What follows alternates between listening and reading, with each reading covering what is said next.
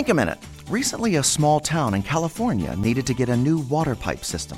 A town member suggested they ask the larger city of Los Angeles for advice, since they were much more experienced.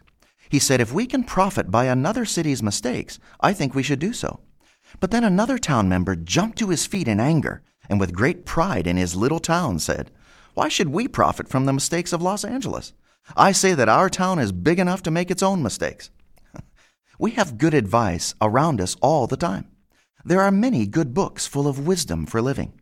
We learn in school all the knowledge mankind has worked for thousands of years to learn, not to mention our own wise parents, grandparents, aunts and uncles, older brothers and sisters, friends and business people. There's an old African song that says, when an old person dies, a library of wisdom burns down. But you know, all the advice in the world is worth next to nothing unless it's actually taken and applied. Someone said, everyone receives advice, but only the wise use it.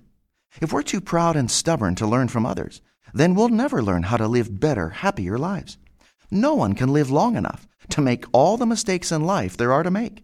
So there's no reason to keep repeating the same mistakes millions of others have already made and paid for. And it starts with correcting the biggest mistake we've all made.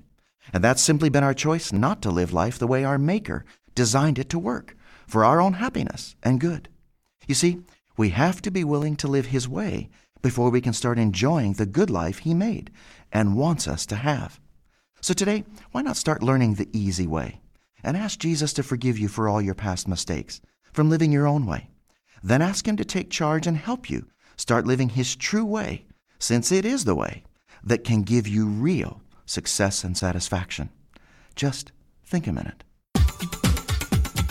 If you'd like to know more, write to us on the internet at thinkaminute.com and join us next time we stop and think a minute. Think a Minute is brought to you by the Assemblies of God